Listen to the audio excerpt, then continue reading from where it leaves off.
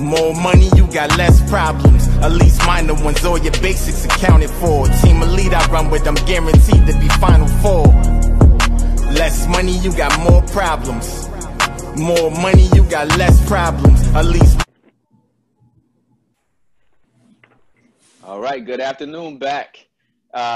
We have a special Sunday edition going on today. You know, typically we do our interviews on Tuesday evening, but we have a special Sunday edition going on because I wanted to bring in two power hitters that are involved in the Albany community that I have done extensive work with over the years.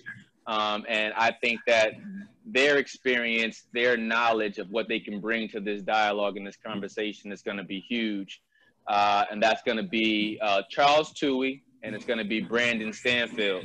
So I want to thank both of you guys for taking this afternoon to meet with us and to sit down with back bringing Albany community's knowledge. And I look forward to hearing what you guys got to say today. Thanks, Tyrell. It's great to have us both here this morning with you, and we're looking forward to giving some wealth of knowledge to the Albany community and make sure Albany gets back on the right track, and hopefully all of our neighbors here in Albany can take advantage of some of the information me and Charles have to offer. Okay. And yeah, and just in case. Go ahead, Charles. I agree with Brandon. Well said. I was going to say, just in case if you guys are wondering where that mysterious voice is coming from, you're only going to see two videos for the call. Charles dialed into the call for us today. Okay. All right. Well, listen, guys. I like to always begin any of the interviews I do with back just with a general question. You know, right now, all of our families, the entire world has been going through a pandemic, and I just want to see how have you guys been doing in regards to the pandemic. How has your families been adjusting? How has life been for you for the last 5 months? And Brandon, I'll throw it to you first, and then I'll come back to Charles with the same question. All right. Well, the pandemic has been extremely hard, as it has been on most families here in the world here. So my family and us, we've been really trying to stay quarantined, stay out of the wear our mask, and stay safe in the community. There's been a lot of the virus going around. It has really picked up in our area as of recently. So it's extremely cautious that everyone in our community really stay safe. Okay. Have you guys been doing anything like creative to instead of like just staying in all of the time? What kind of creative activities have you and the family been doing to get through this time period? Because I know it's an adjustment phase. It has been mostly staying out of really the public side. A lot more cookouts at home, and being very. It actually gave us a lot more time to be more family orientated, to doing more things together. So it has actually been a blessing. COVID-19 has came and it really opens our eyes to a different aspect of each other. Okay, I agree. Charles, I'm coming back to you. Man, how have you guys been doing during this pandemic over the last 5 months? How has things had to shift or adjust for you and your household, sir? Well, both of us, my wife Alice Green and myself, are getting up in age, so we are in the high-risk group. So we've been trying to stay away from groupings of people, which has been hard for both of us. Alice has been able to keep working virtually, you know, the way we do it, and myself the same way. Because of the land bank, we've been able to continue on with the operations of the land bank, but I probably miss my neighborhood bar and eat outdoors instead of eating inside when I go to a Panera or something like that. And so I don't know what's going to happen when it gets cold. Because you can't do the outside option once the code hits. So it's like back to indoors we go. There you go. Yeah. Well, listen, man. I'm glad that both of you guys are safe. Your families are safe, and we're gonna go ahead and get into it because I don't want to waste either one of you guys' time. I'm gonna hit you with the first question, Charles. This one's gonna come to you first. Um, and actually, I love Albany the same way I know the both of you guys do. So here's the first question for you, Charles. What are you doing now?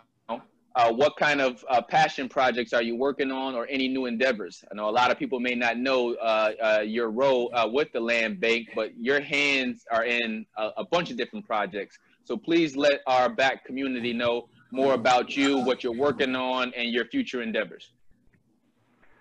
Well, when I graduated from college, I was in the Peace Corps and came home from Micronesia.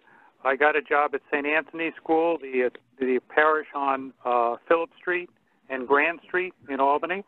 So I lived on Trinity Place and I lived on Broad Street. And when the school closed, I looked around the neighborhood and saw a lot of absentee landowners, a lot of absentee landlords. And I thought that the best thing to do was to allow people who lived in the neighborhood to get their own houses. So I bought a house at 13 Myrtle Avenue in 1970, so that's 50 years ago. And since then, I've been in the housing business, always for people in the neighborhood to get their own houses, because I believe community control neighborhood is essential, and you can't have absentee people running things. And so the current situation with the land bank is just a culmination or a natural extension to what I've been doing in terms of rehabbing houses, always two-family houses, because I think that's the perfect starter home, because the rent pays half the mortgage, and renovating houses, and then infill, which takes all those hundreds of vacant lots that are sitting around Albany, and ones that can't be used for good gardens or to the adjoiners who would be homeowners. We can put new houses in there too, but not for investor-owned. They should always be homeowners. Okay. And it's interesting to hear that you've been doing and working in this field for over 50 plus years. I think that's what you said. And that was the reason why I tied in Brandon into this conversation, because I watch what this guy does, and, you know, I'm in amazement of his experience in regards to getting into real estate in Albany and what he has been able to amass for himself and his family over this time period. And he has way more experience and knowledge at it than I do. So I think that the two of you are going to be able to add a very important dynamic. But Brandon, I got the same question for you. What are you doing now? What kind of projects are you working on, and or any new endeavors? And hold on, actually, before you answer that question, I'm not sure if it's what we may want to do, because there's three of us on. We may want to mute. We may want to mute our phones if the other person is going, because I'm picking up a lot of background noise on somebody. Okay. All right. So with my endeavors, I'm still reinvesting a lot into the community, into vacant properties around the Arbor Hill and West Hill neighborhoods of Albany. Where I got into it, I would say forced into it at a young age. There, it was when I was ready to move out. It was like, you're not moving out of a house. You have to buy a house before you moved out of a house. And so that pressure put me into, well, if I want to get out at 18, I need to start looking for a house. And it was go to college and I was really forced into home ownership. And once I got into there, it was another aspect of, I have this two-family house now. I want to piggyback on what y'all said. It does help when you have that extra additional income there. So I was, to say, privileged to have that motivation to say, you know, Brandon, you need to go into home ownership at a very young age there. And from there, I pursued on to the community, making sure the community has a better outlook when you see all the vacant properties, you know, make sure your value go down. So that really helped inspire me to really start fixing up vacant properties. Okay. Now, when you say that pretty much you were forced into it, I know you didn't say it directly, but it sounds like it might have been a parent or something, because you said in order to get out the house at 18, was that the scenario? Was that what got you into home ownership? It was. I came from, you know, the background story of it is that, you know, when my mother actually forced her kids to really be home ownerships at a very young age, which was I was very lucky to have that motivation there, which I feel like nowadays there's a lot of disconnect when it comes to home ownership, renting. A lot of people think that, you know, I need to find an apartment and move in and stay there, where you really should be, in my opinion, looking for more home ownership, more stability, income, and people get scared of that commitment on financial, that financial commitment that you have to the bank there. So you still have to, I believe, pursue that financial commitment there. Okay. And actually, listen, man, I love what both of you guys said in regards to the fact that two-family homes, what it can do to a family or to a household, because not only does it add that stability that you need for yourself, but it also gives you that additional income. And like, this was a lot of the things that, you know, I learned later on in life. And, you know, I love getting that information out to people now about it, because, you know, a lot of times we think that the avenue to home ownership is a lot harder than what it actually is. But, you know, you need to have skills, and a lot of it has to do with how you plan, how you strategize, and, you know, I mean, being able to,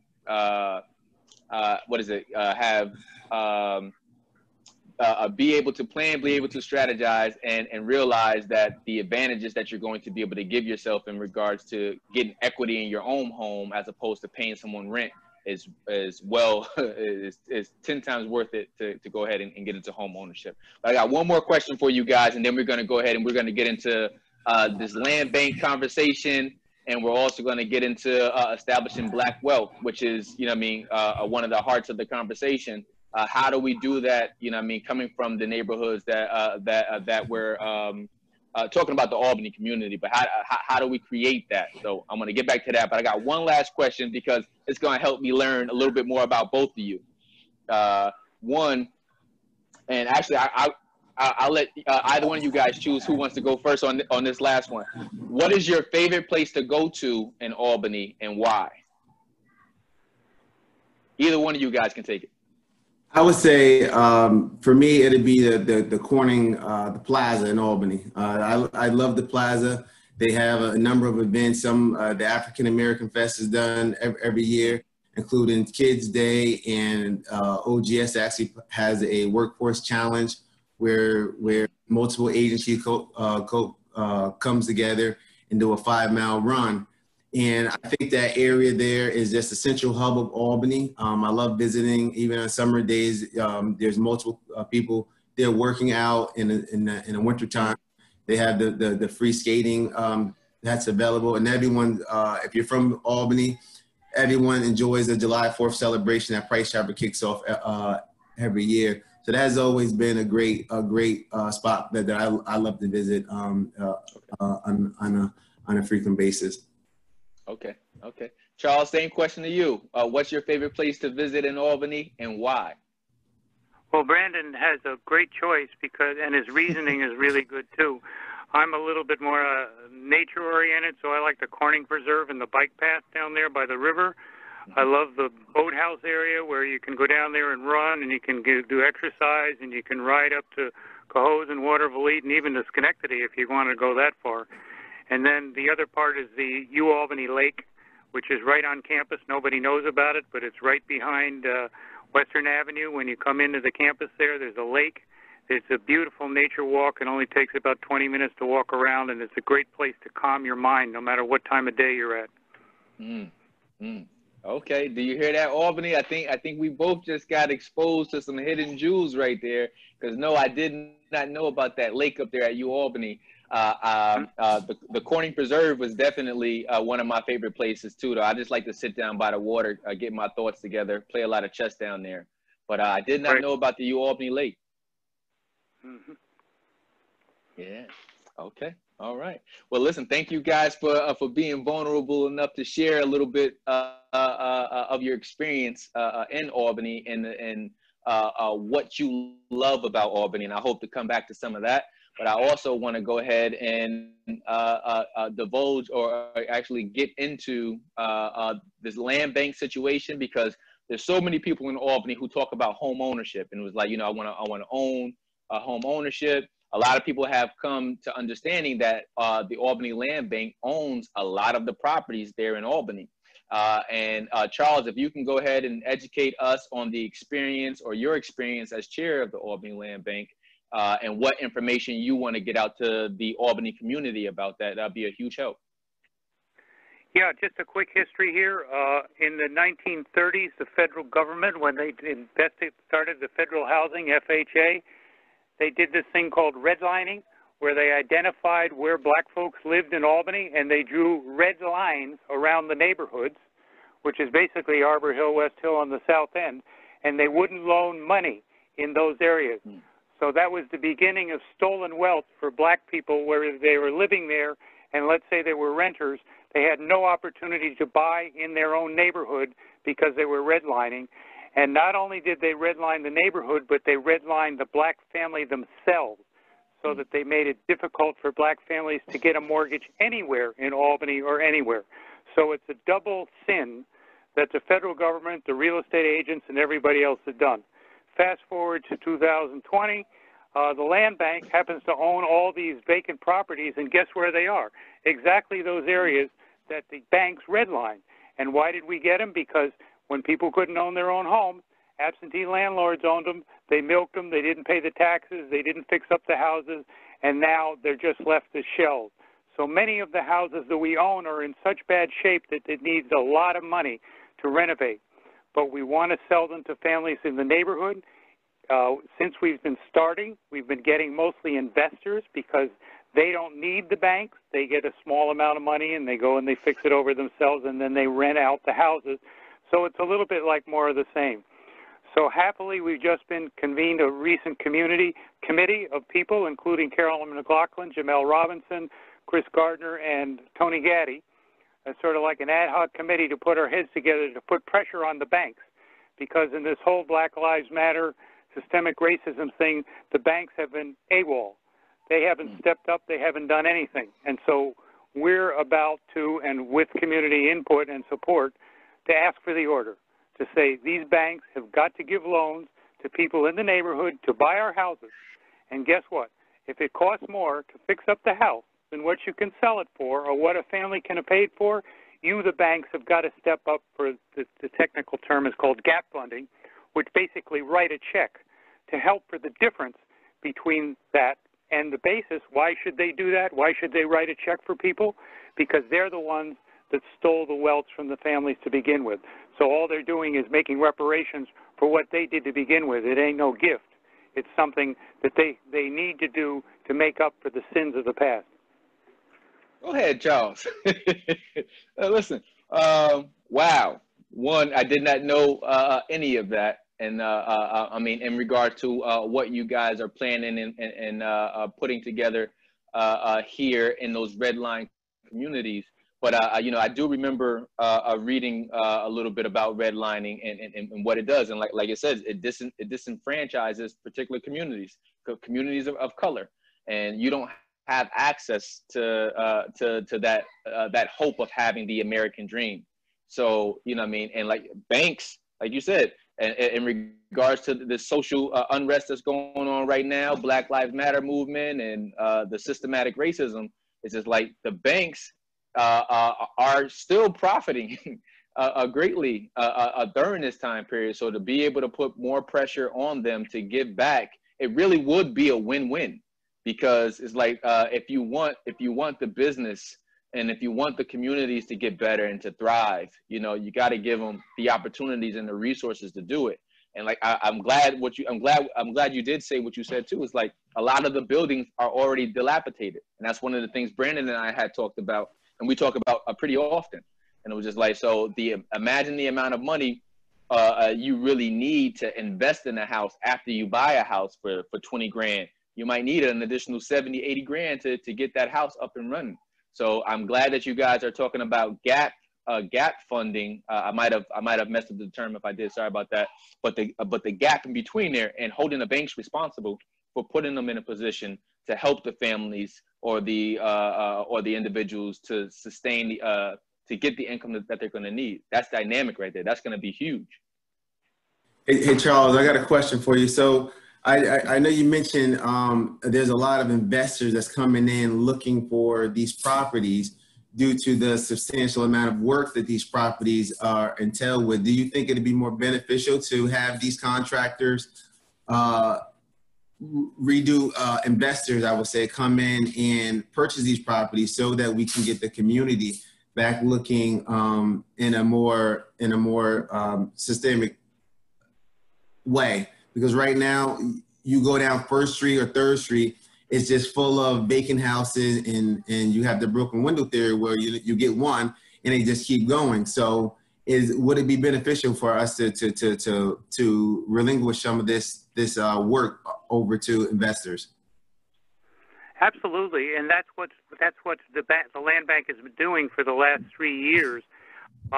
It's not the ideal thing because you'd like to have homeowners, but don't forget, there's always a mix on the block. There's going to be some homeowners and some renters. It's about how responsible the landlord is and what they do for the block and for their tenants to make sure that they're good landlords and good tenants. And you're absolutely right that if we're sitting on our hands waiting for the banks to come up with this money for a family to buy the house, meanwhile the houses are sitting vacant, that's no good. So our business in the land bank is to get that property out the door. Bank is probably not a good word because it sounds like we're saving them. We're only saving them, like we're about to do a big project in the South End where we have like 75 lots that we've been able to put together to do an RFP to actually, do a whole new development. But these one-off lots, definitely we need to get them out the door, the houses we need to get out the door, and if an absentee landlord, an investor wants to do that, all we do is we vet them to make sure that they don't have outstanding code violations, that they haven't been foreclosed before, and that the neighborhood knows them so that they know that they're responsible people that are going to contribute to the welfare of the block. Charles, I want to commend you guys as well because I have been through that process with the land bank, and it's a very strenuous process, and you guys do a great job at making sure landlords and investors do have the financial backing and the experience on redoing a vacant property, because it's just not going there and put paint on the walls and a few cabinets. It's a lot of properties require an extensive amount of work, and a lot of first-time homeowners or first-time landlords, they don't have that constructability knowledge to really put together a vacant property. So I do commend you guys on that process. Well, I'm glad you brought that up because one of the other things we're talking about is developing black contractors in the neighborhood, that people have been struggling for years to fix over these houses and don't have the opportunity to do it. And so we're also looking on the other side about developing those minority contractors with the Black Chamber of Commerce, with Chris Gardner, different people that can step up and develop these guys with one truck, that say they know how to fix up a house, they've got a skill, and we want to empower them. One small thing that's going on is Home Leasing is this really big company out of Syracuse, or I think it's Rochester, that's doing a whole bunch of houses on Clinton Avenue. And we'd say, oh, this is same old, this is just another white-run organization. Yeah, it's going to be affordable housing. But what's interesting is that they have developed a cadre of contractors, whether they're from Rochester, Syracuse, Albany, whatever. And so we're going to tap into whatever contacts they have, and then when we have contractors that, let's say, want to tackle a house themselves, we can get these people who have already fixed up 71 houses on Clinton Avenue to mentor them, so that you say, here's the way we got to attack this house. What is the best order of construction, the construction plan, the estimating, the scheduling, so that the contractors can succeed in that particular house and then go on and do other houses, because you don't want to have them to have a bad experience. And we all know a big old house, there's always something bad. fall. You're going to get some surprise. It's going to mess you up. So we want to make sure that those mess ups end up with an opportunity and not a failure. Listen, that's amazing. One, when you think about a lot of people overlook the importance of mentorship or internships and being able to get that firsthand knowledge from somebody else. But I think it's some of the most beneficial time you can ever spend. So to be able to tap into individuals who are already working on 71 different projects in the same community, they'll definitely be able to share with you their experiences of what they came up against and what you might want to expect. Because like you said, imagine buying a house and you think that you have everything that you need, and you find out that, you know, it turns out to be, what do you call it, a money pit? And it's just like, well, now I got to get out of here, and I've already started all of this work, but I really don't have enough money to go ahead and finish it. And now I'm trying to give this property up to somebody else who can come in and finish the project because I ran out of money and I can't do it. So that's exactly right, and that's what we're trying to head off. We don't want that to happen. Okay, good. All right. So, well, Charles, I'm happy you brought up the effect of the Clinton Ave project with home leasing. I have actually got the opportunity to do some work with them as well, and I love the fact that they do have a lot of minority contractors on their job sites. And the premise around Albany is when they see this home leasing come in and start revitalizing Clinton Avenue, they think of gentrification. They're going to come in, fix up all these properties, and then kick the black people out, not knowing what the background of their of what home leasing has to offer to Albany. What would you give our neighbors here in Albany to when they talk about gentrification on Clinton Avenue? Well, it's absolutely a threat because white money, when they got money, they can go in there and outbid for things. And so what's great about the land bank is the properties that we own, we can control that. We can say, hey, wait a minute, you know, you're not from the neighborhood. We might want to have a few of you here, but you're not going to take over just because you're the highest bidder. We don't have to give our properties to the highest bidder. What's interesting about home leasing is on the surface it looks like just another white corporation.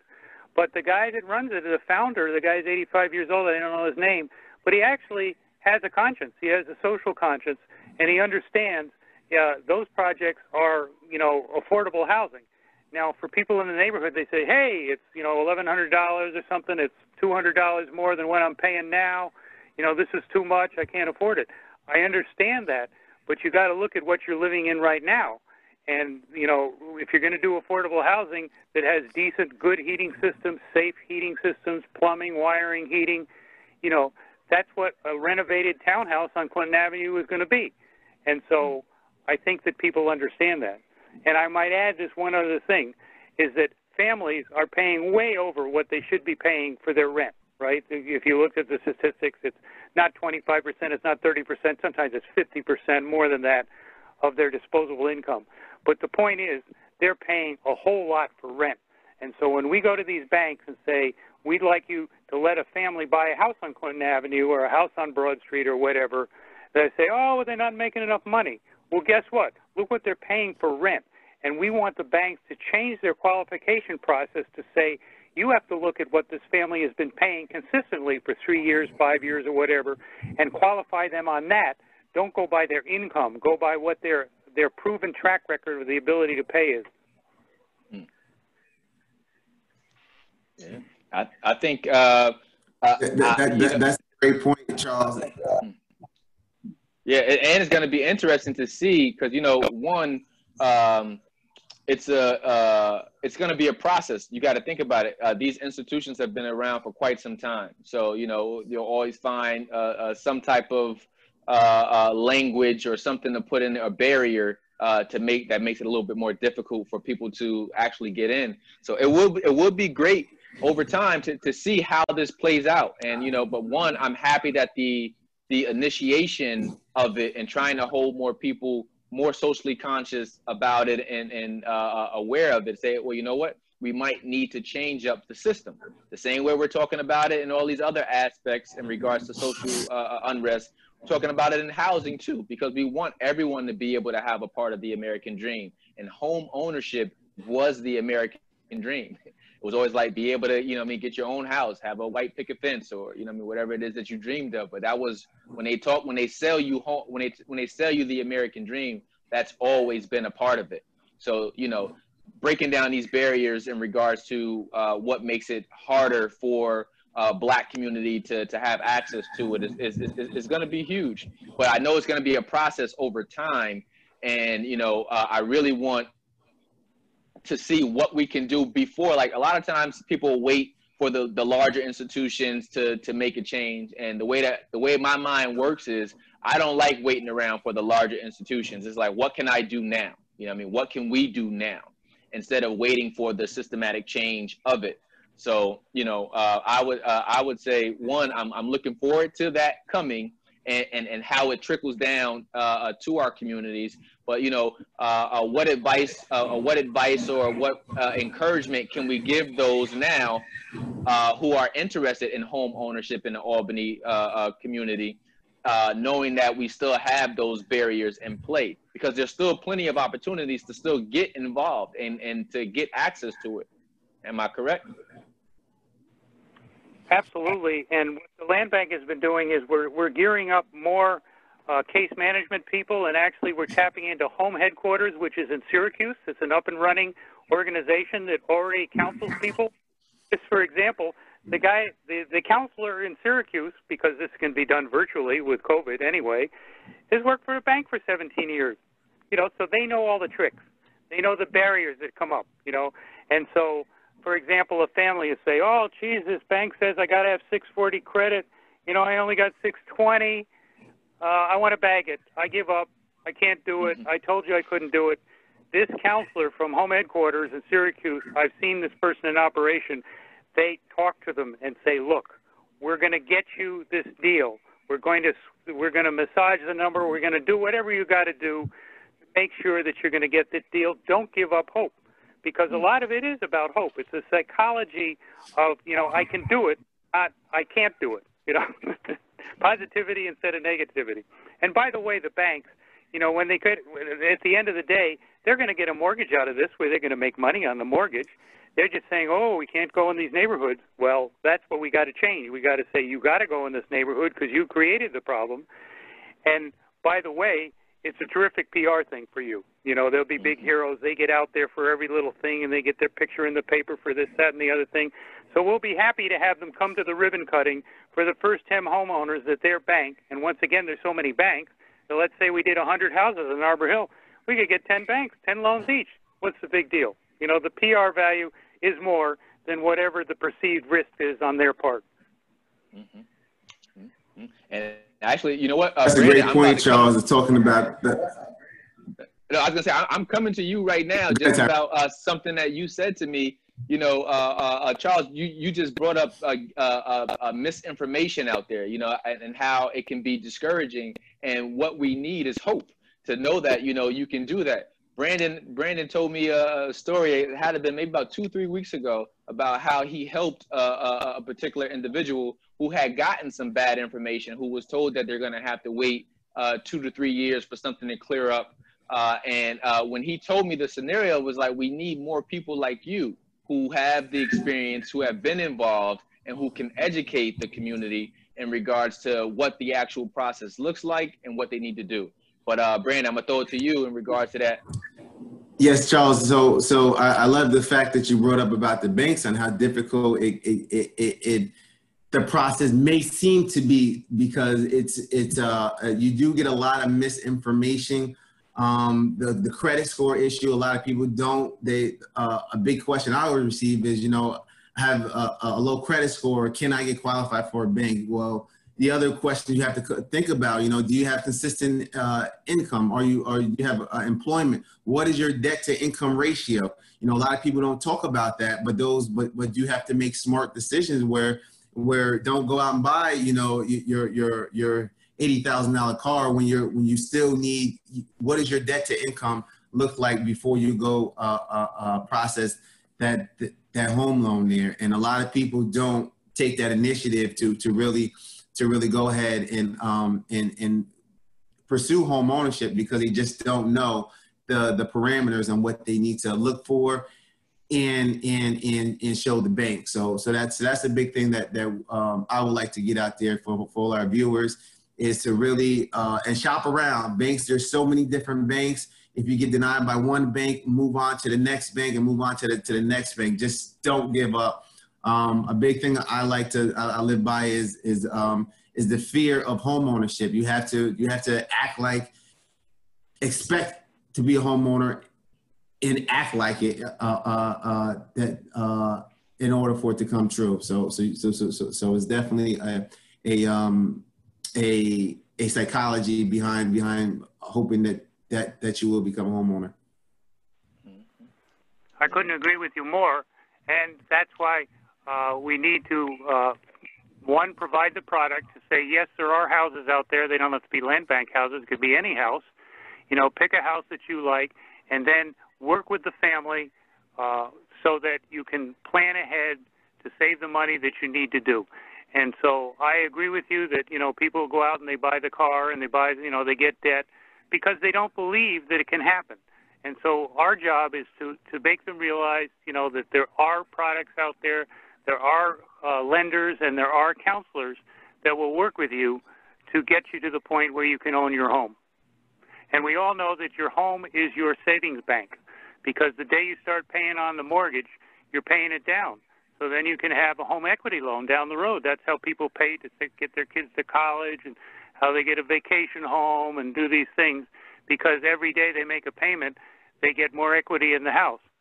And the other thing you got to worry about is equity. We need to know we need to do enough houses in a neighborhood in the South End of Harbor Hill so that those houses maintain their value, so that, you work hard to get a house, and then it turns out that the value of the neighborhood doesn't go up.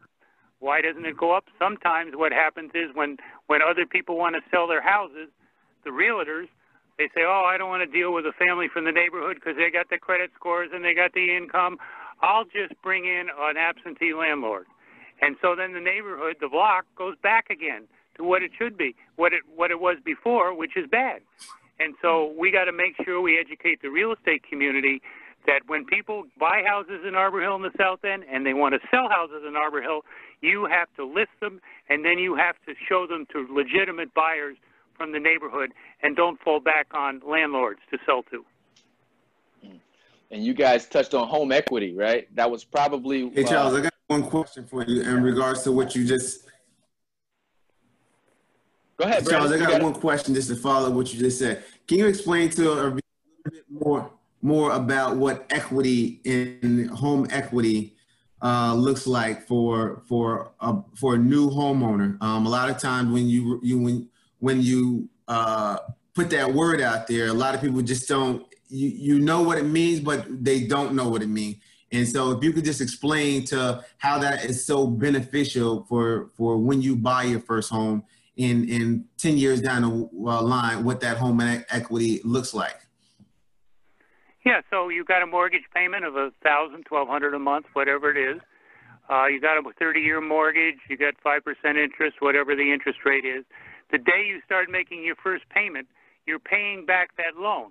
Unfortunately, the way the banks work is you pay mostly interest in the first 5 or 10 years of the property so that your balance, you get a summary every year from the bank, say, this is how much your loan, how much you paid off this year. And you go for the first few years, you go, wait a minute, I paid mostly interest, and the loan isn't going down. That's the bad news. The good news is if you hang in there long enough, you stay there a few years, suddenly it's no more interest or very little interest. It's mostly principal you're paying down. So every month, you pay down. So suddenly you say, wait a minute, I paid $120,000 for this house, and I only own 80, or I own 50, or whatever it is. And then the home equity loan comes in where you can go back to that same bank and for some low interest rate, I don't know what the equity loans are, but they're 1%, 2%, 3%. You can reborrow against the mortgage, against the value of the house. You can reborrow. That's your piggy bank. That's your savings account. That's the payback for all those years of making the regular payments. Now it's time for you to cash in and do something good with that money. Mm-hmm.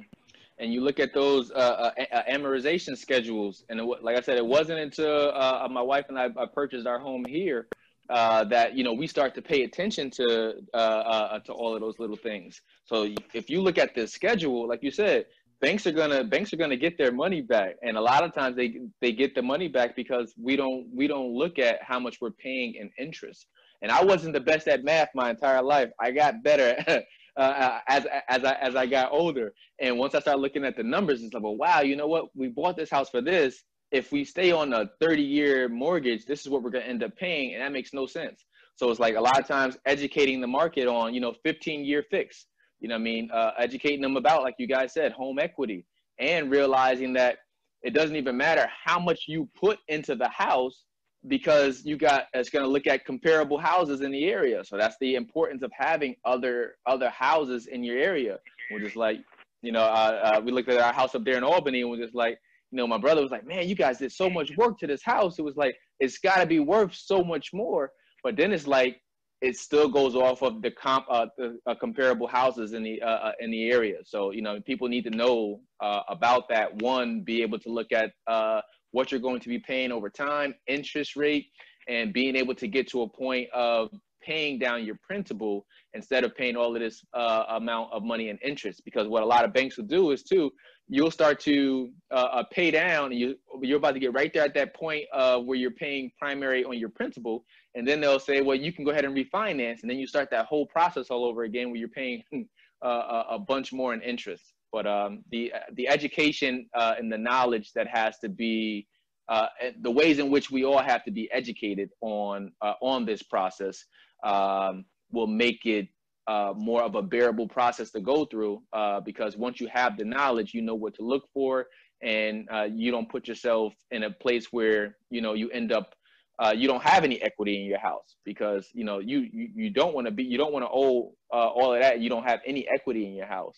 and you'd be upside down. So the other thing I would like to bring up too as well, when it comes to the banks, a huge part of their review is your taxes. And so when it comes to taxes, when you do have a house, and they look at your debt to income, your Schedule E, which is that part of the conversation comes a little bit further along the process. But even before the house, that's something that most people need to really look at. I mean, I feel like your taxes is almost like your Social Security number. You should know that like the back of your head, what's on your taxes. And you should always I always recommend getting professional help to make sure that they're correct.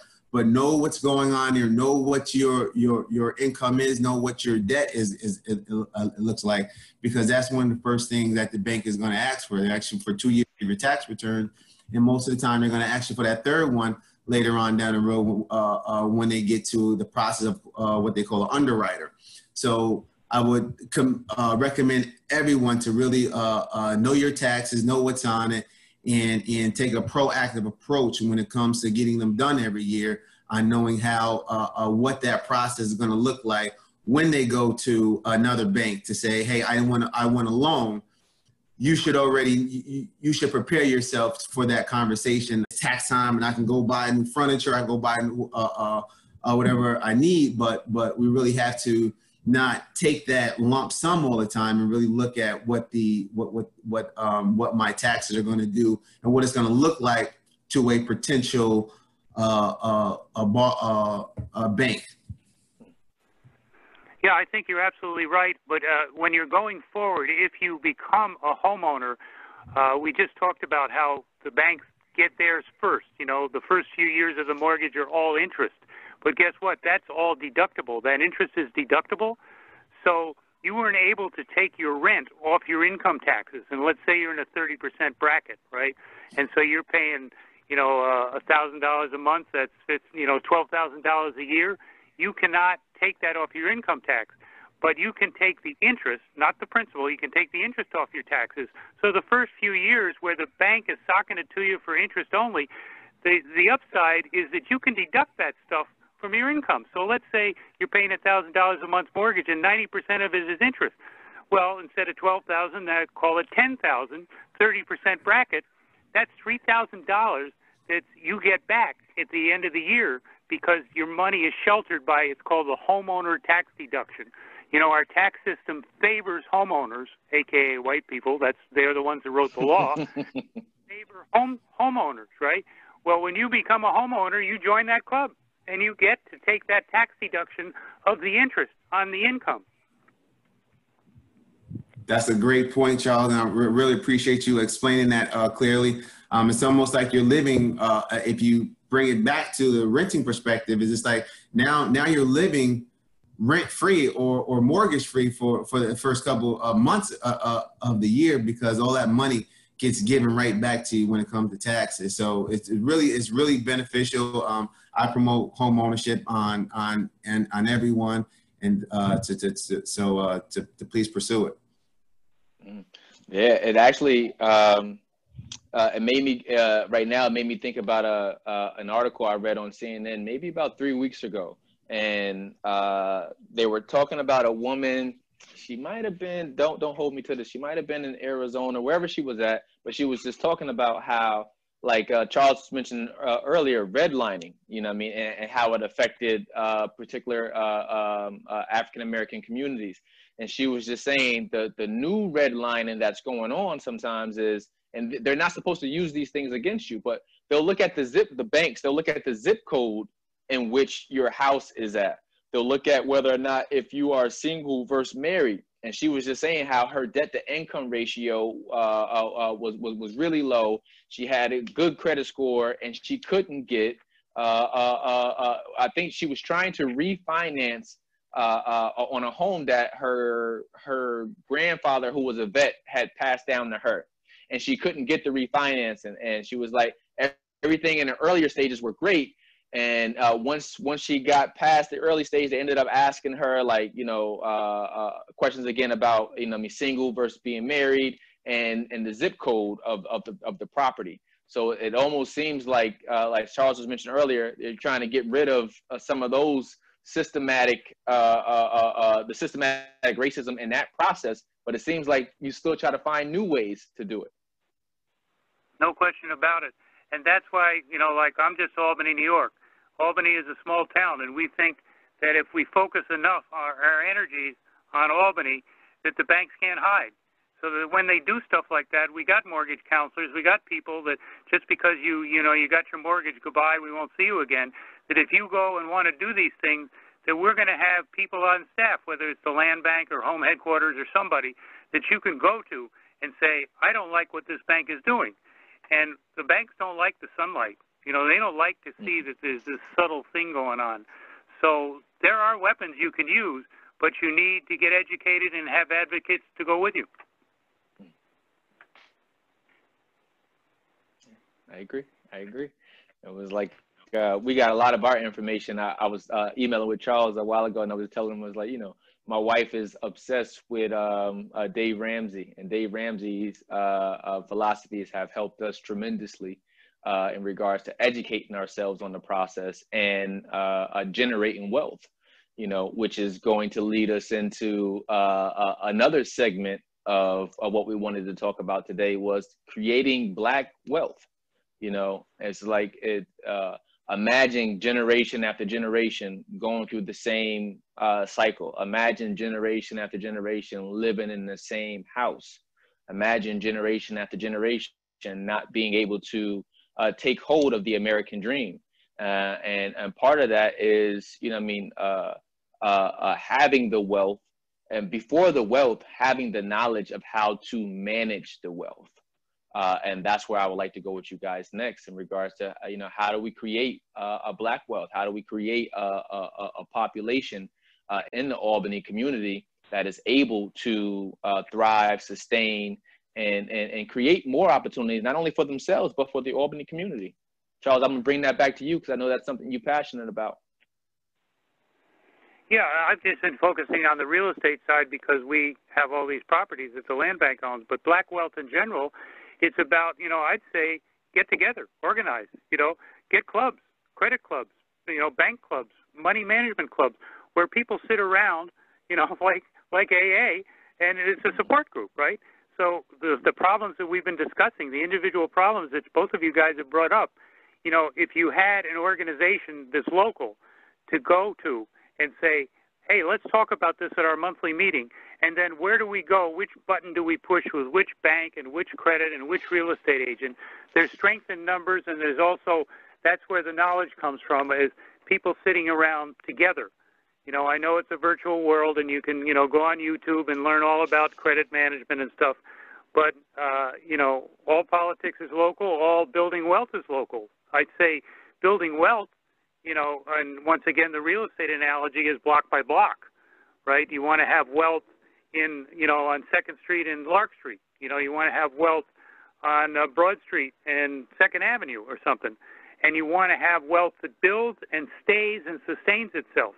And that's transferred to the families that live on those blocks. And so that's what the strength in numbers, the people talking about it, you know, the old word is neighborhood association, okay? But when we're talking about black wealth, we're talking about some black families getting together, people of like interest, an interest group, and saying, let's get together and talk about this every month. And we'll talk about each problem as they come up, whether they belong, the members have a problem, or whether they're theoretic problems. But we need to unify and be together so that when we go with one voice to a lender or to somewhere else, they're going to have to listen to us. Okay. Man, actually, Brandon, before you chime in on this one, I actually just want to say, not only is it about exactly what you just said, Charles, but, you know, I want to add another dynamic to it, safety. So yes, is equally important to be able to have home ownership in each of these areas, these neighborhoods, Broad Street, 2nd Ave, Lark Street, Judson, wherever you want to put it. But it's also equally, probably, if not more important, to be able to have safety in these communities too. So I'm just going to mix up one question in here because I think it ties in and say, you know, sadly, Albany has seen more and more violence in our communities, has experienced a lot of loss over the years. What changes would you guys like to see? What is your hope for the community in that aspect? And you can tie it back into real estate, or you can just keep it as general as you would like. But what is your hope for the city? Brandon, we'll go with you. I think you're still on mute.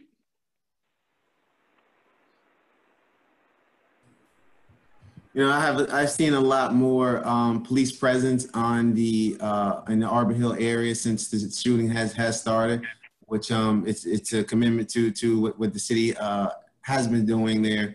And what I would like to see, you know, is one of the things that to piggyback off Charles there, and Black Wealth is the entrance there on Northern Boulevard, revitalized. That's a major hub.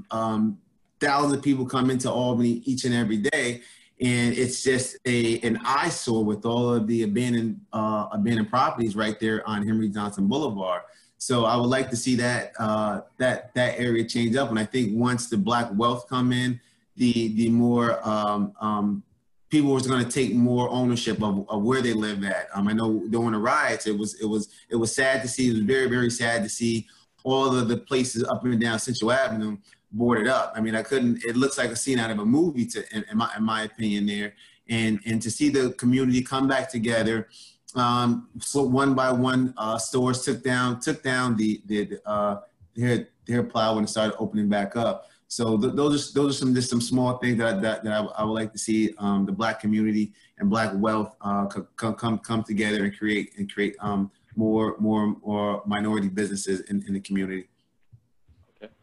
All right. What about touching on the safety issue? And then Charles, I'm coming back to you, but Brandon, what about the safety issue in these areas? Like you said, you mentioned the rioting on Henry Johnson Boulevard, or what happened in the Albany community on Central Avenue. You know, how much does safety play in regards to wanting to own in our community, in these particular neighborhoods?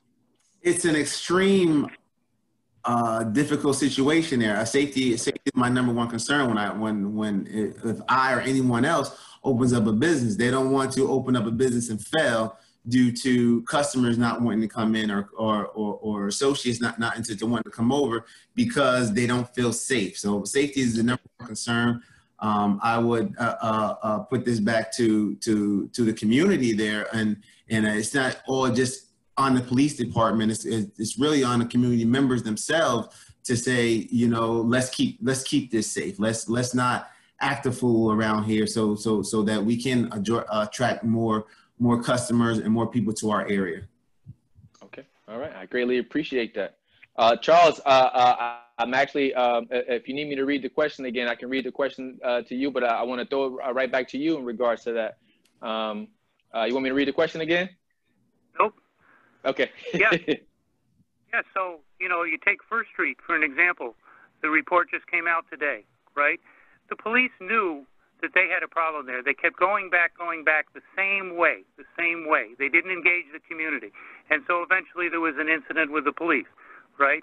And you say, well, why couldn't we get the community involved? Well, there's a lot of people who want we need police in the neighborhood to protect the good people in the neighborhood, but we also need neighborhood cooperation. But if the police are the kind of police that don't relate to the people on the block, the old cop on the block, you know, the guy on the beat that knew everybody in the neighborhood, and when there was a conflict between two teenagers or two 20-year-olds, the word of mouth would say, hey, Officer so-and-so, these guys are going to shoot each other, right? Why don't we have that now? Because the police are we're not recruiting the right kind of police, and we have the wrong kind of policing in the neighborhood that the community just can't buy into. So you don't have the support of the community, which is, of course, what you need for, you know, like we say, the cops can't do everything.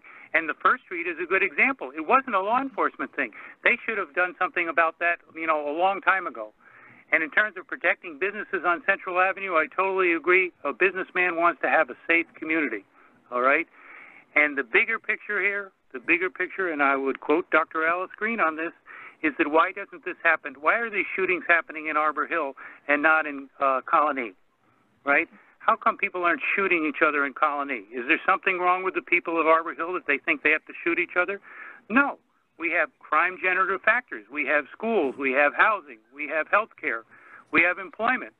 And so when kids have nothing and they have nothing to do and their only source of income are things that are under the table, and then it becomes a territory thing, and I'm going to go shoot you because you got my territory or those territory, that's what we got.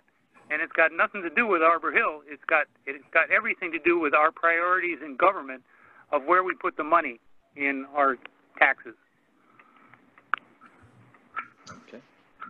Okay. Yeah, I like that. And it's the truth. And it's, yeah, you know, listen, I don't even have anything to add to that, Charles. I think that that was honest. I think that was as transparent as you can get.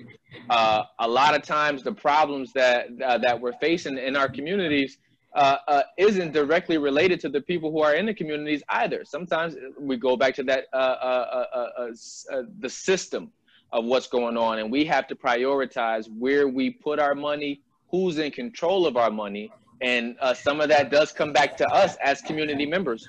One of the guys I interviewed maybe maybe in July or so, Daryl McCrae, he owns Brick's Barber Salon among other things. But, you know, they're talking about doing exactly what you said, Charles. Like you said, creating groups or creating a membership, you know, and one of the ideas, you know, I won't shed all of them, but one of the ideas was that being able to create a group in which we can create or utilize our own wealth. So let's say you have 100 or 1,000 people in this group, and each person gives $1,000 to that group. And you're able to have your own money to see fit where that money is placed and how that money is utilized in your communities to make it better. And I think that we have more than enough people, if that was the level of entry or the entry barrier right there, we have more than enough people to go ahead and start to put that together. But it's really going to come back to us as people are concerned in the community about the community and bringing the resources back to everyone to get them on board and knowledgeable about that process. And the individuals have to be willing to take in the information, be introspective enough to say, well, you know what, I can do better in this area, and I'm looking for help, and educate me there. Because like I said, it's not that we can't do it, but a lot of times you got to be put, one, you got to be ready to make the necessary changes within yourself and for yourself. And then two, we're a community that we need each other in order to be able to bring it to light. Yeah. Absolutely. I think it's a terrific idea. Me too, Terrell. Funny. It's a group like that, people get advice from people that say, hey, you could go this way instead of that way, and then you don't need the money. You know, think of this. There's strength in communal knowledge or collective knowledge. And then the other thing is, a lot of times it really doesn't involve thousands of dollars. It might mean a few $100s would make or break a deal for somebody. And that kind of self-help organization is definitely effective for doing that. You know, being a native of Albany, Tyrell, I hold dear to my heart, you know, the things that go along in the city here. And it's just having Black wealth and even wealth in general, seeing our community come back is one of my priorities as well. Next time I go into every time I go into a real estate deal, you know, I would love to see the city come back to a great town there that it can be. So.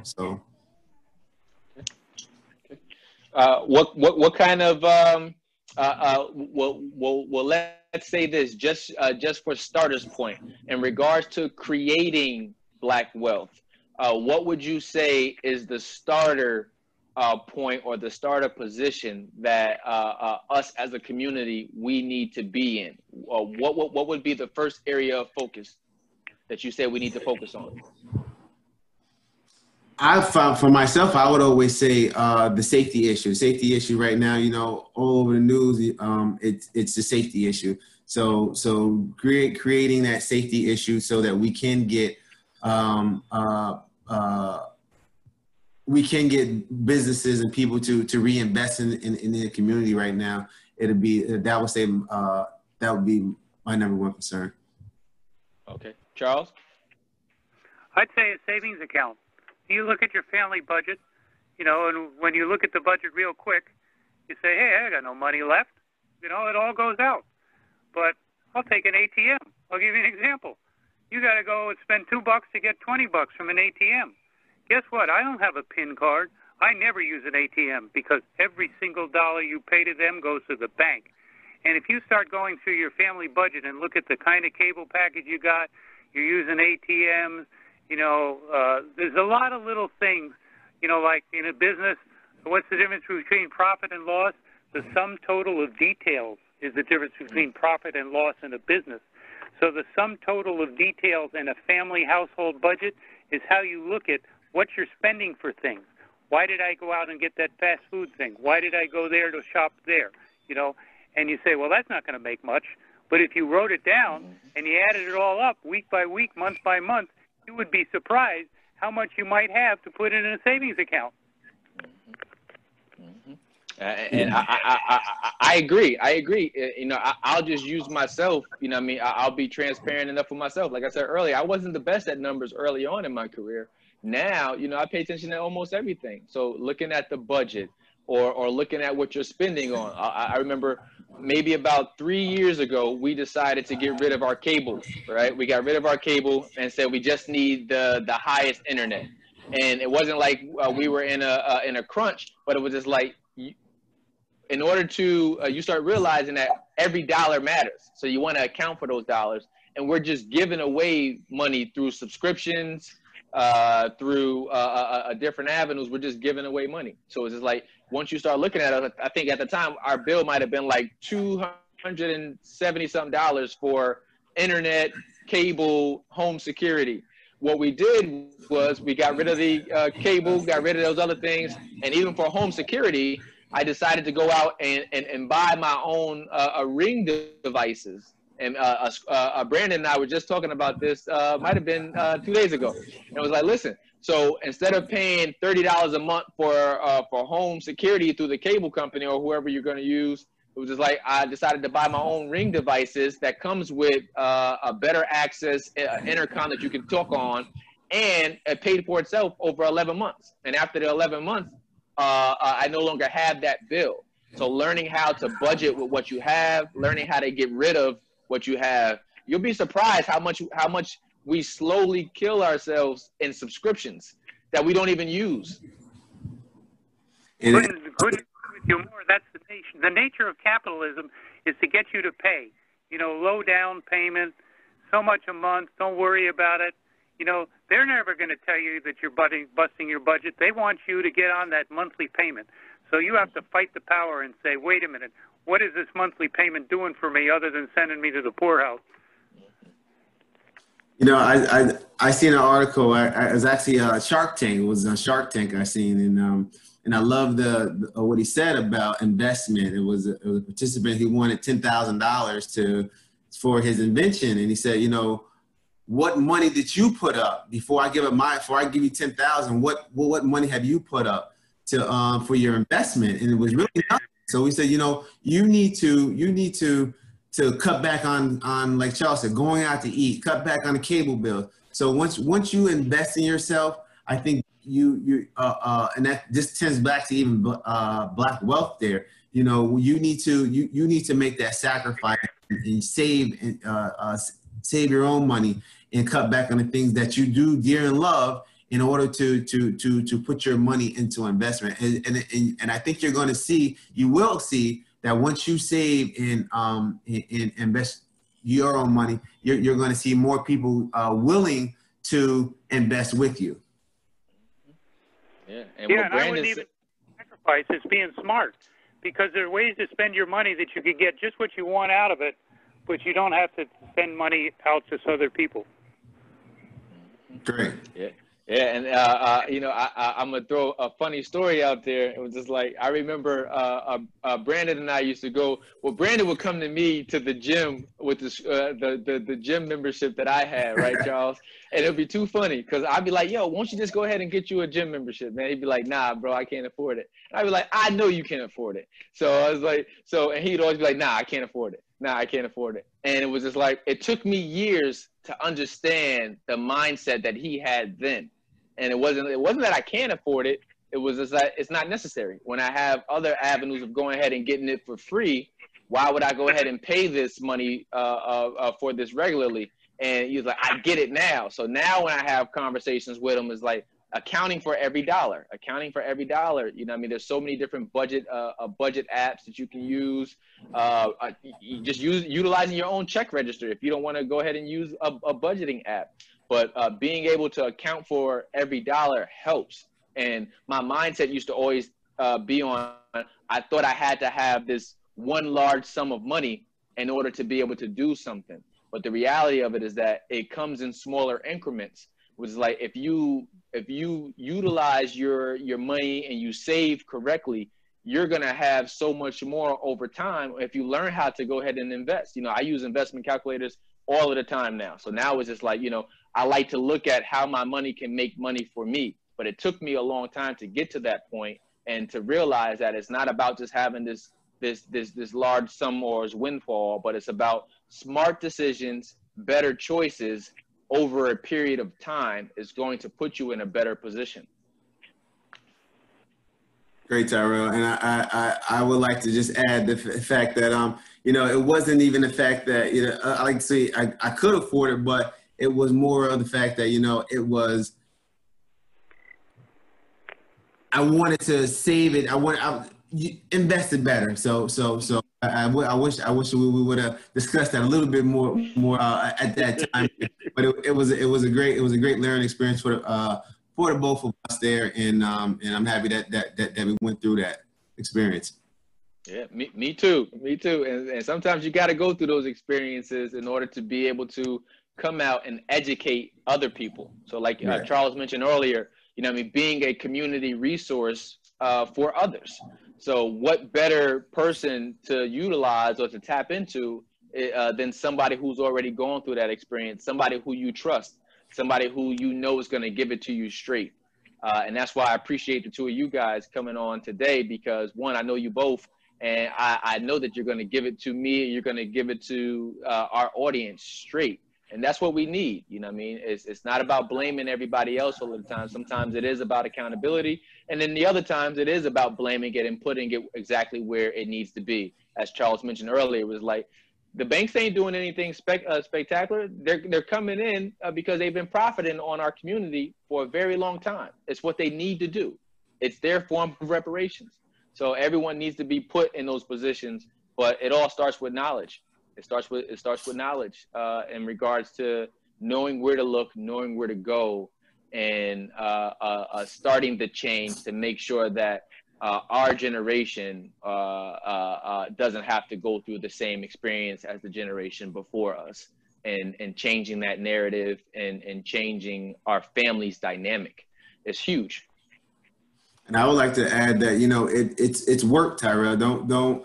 And to all of our viewers, it's work. Myself, Charles, and Tyrell, we give you this information, and don't think it's well, we can just go to the bank tomorrow and apply, and it's going to be okay. It's going to be a lot of back and forth. It's going to be a lot of work, but you have to put in that work. So don't thank us, thank yourself, because you have to put that work in.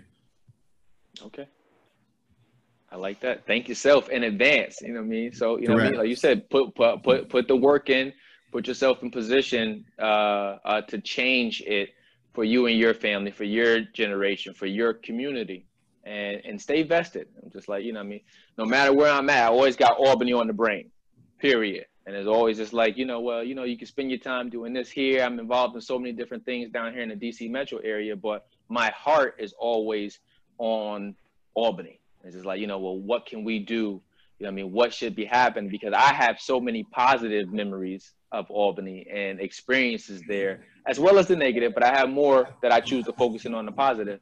And I want everyone that's still there to understand that love and to be able to experience that, experience home ownership, experience positive relations, experience what the American dream really is. And it's not just limited to home ownership, but it's about brotherhood, experiencing the goodness of genuine people. And, you know, we need to have a little bit more of that. So I want that sprinkled all over Albany. Yeah. Well, listen, guys, I got,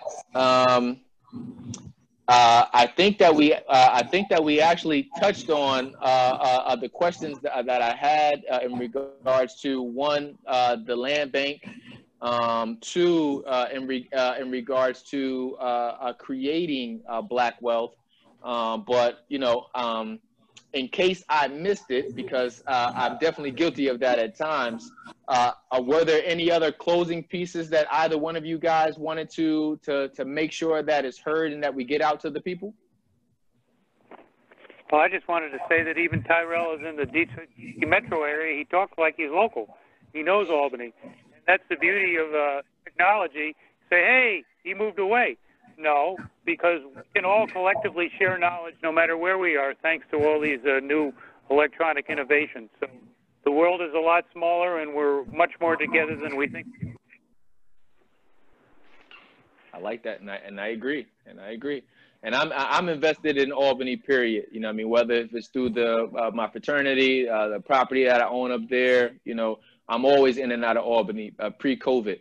But and it's so many other people that are just like me. And what I'm learning through these back interviews is that a lot of people are looking for ways to get involved and to stay involved and to give back. And ultimately, it's going to be on us to change that narrative and to change the direction of where Albany is going currently. But what about for you, Brandon? Anything that you want to make sure that we get out to the Albany community? I just like to just reiterate home ownership that's dear to me. I see the city, they're putting in a new park over at 3rd Street Park. Mm-hmm. You know, I was born and raised in that area and visit that park numerous times a day. I beat you a bunch of times on that basketball court. So me and Tyrell had a lot of good times on that court there, and they're putting a new park in. A lot of new sidewalks are going in. So I'm very excited on the change that Albany is coming across there. And I would just promote home ownerships. I know if you look at anyone that's trying to move right now due to COVID-19, a lot of people are moving, and it's very difficult to find an apartment right now. But if you ask any real estate agent, they're extremely busy, meaning the banks are still doing closing. A lot of it is virtual now, but get your application in, your homeowner application in. Get an advisor. I'm always available to always give anyone any advice on what the next step should look like. I would say, and I'm excited about the change that Albany has to bring to everyone. Okay. And my last question for you both will be, because I always like to gauge what you're reading, what you're into.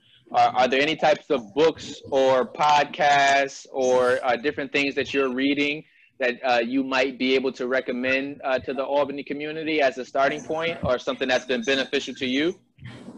Charles, I'll start with you. Well, Cass just came out by Isabella Wilkinson. That's a brand new book that just came out. There's Stony the Road by Henry Louis Gates. And then I'm reading about the black military experience in the Civil War to understand what black families, black soldiers went about in the Civil War. And it's been important for me as a white person to learn about black history, which has been hidden from our history books. So these are things that are important for me. Well, for me, I've been reading a lot more articles and books on relationship. I feel like I'm starting to learn myself more. When I can learn myself more, I can learn. I can relate to others better. So that's what I've been spending my time with.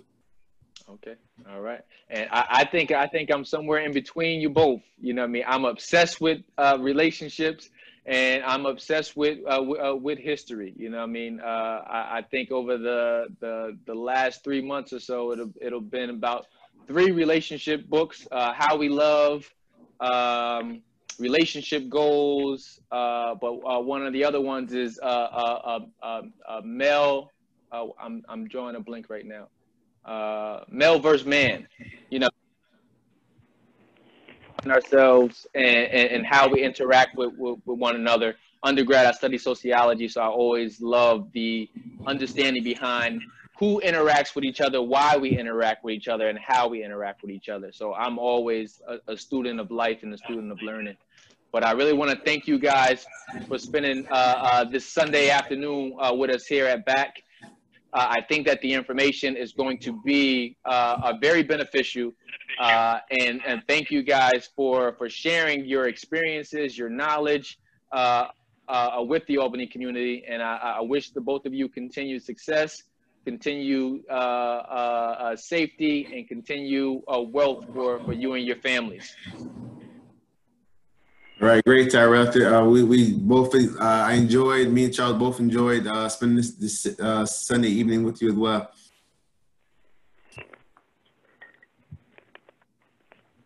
Okay, all right. Well, listen, man, like I said, I won't hold you guys up anymore. And thank you, BAC community, bringing Albany community's knowledge. You heard it first from Charles Touhey and from Brandon Stanfield. Thank these guys for the information that they were able to give us today. And I look forward to the positive changes that are coming to Albany and that we're going to be a part of. So you guys have a great night. Thank you. Thank you.